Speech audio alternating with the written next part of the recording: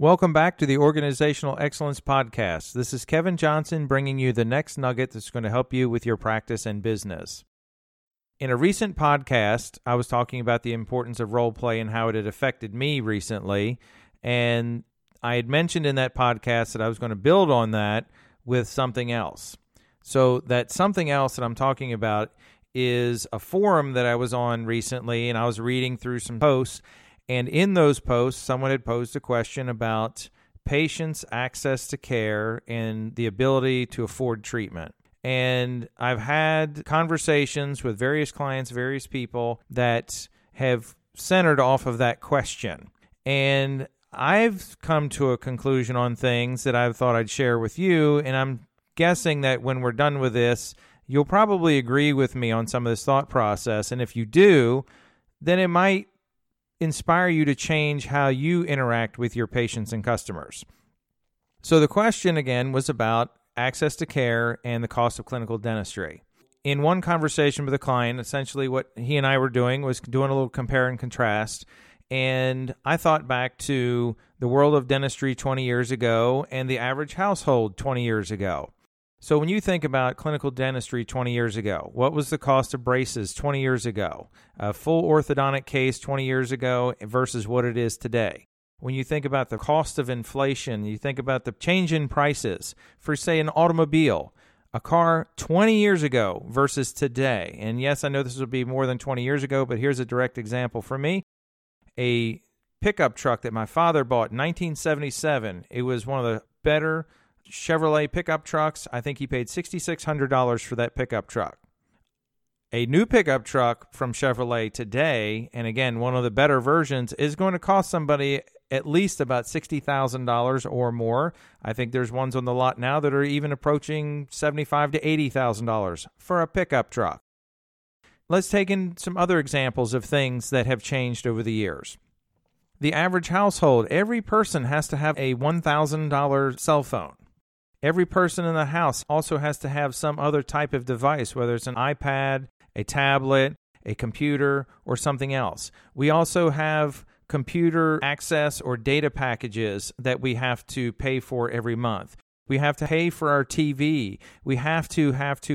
And I'm saying have to. We really don't have to. But this is something that society has created as a norm. And we have all these other additional expenses. And the one thing that I hear from clients, customers, people that I deal with on a regular basis is that people can't afford dentistry. And what I wonder is whether the marketing world, the advertising world, or the world of products and services that are composed of the things that people feel they need to have. So again, when we consider cell phones, we didn't need them 20 years ago.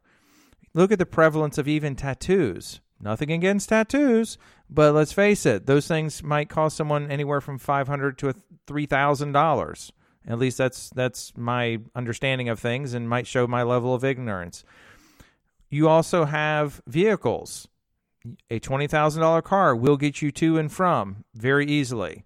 But yet some of us feel the need to buy cars that are a lot more expensive than $20,000. We buy houses larger than we need to.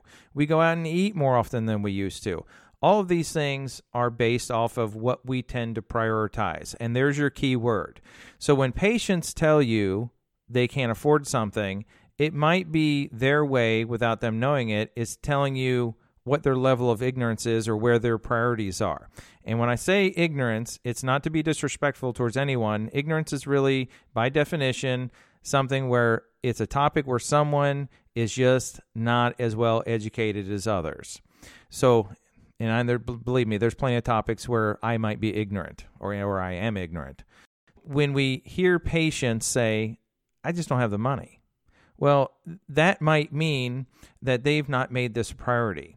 And that might be your opportunity now to start talking to them, educating them, facts over feelings. So, for example, if your practice has been doing routine periodontal probings, you may have all the facts in the world to overcome their feelings that they don't have the money. You need to consider how we process the information coming back from the patients when they're not prioritizing dentistry, that means we need to do a better job. We need to do as good a job as Verizon, as Apple, as the automobile manufacturers at getting people to prioritize dentistry. The advertising world has done a phenomenal job with it. You have their time and attention every time they come in your office. You need to use that as your opportunity to help your patients prioritize the service that you provide in your office. That is your Organizational Excellence podcast for today. I look forward to talking to you again soon.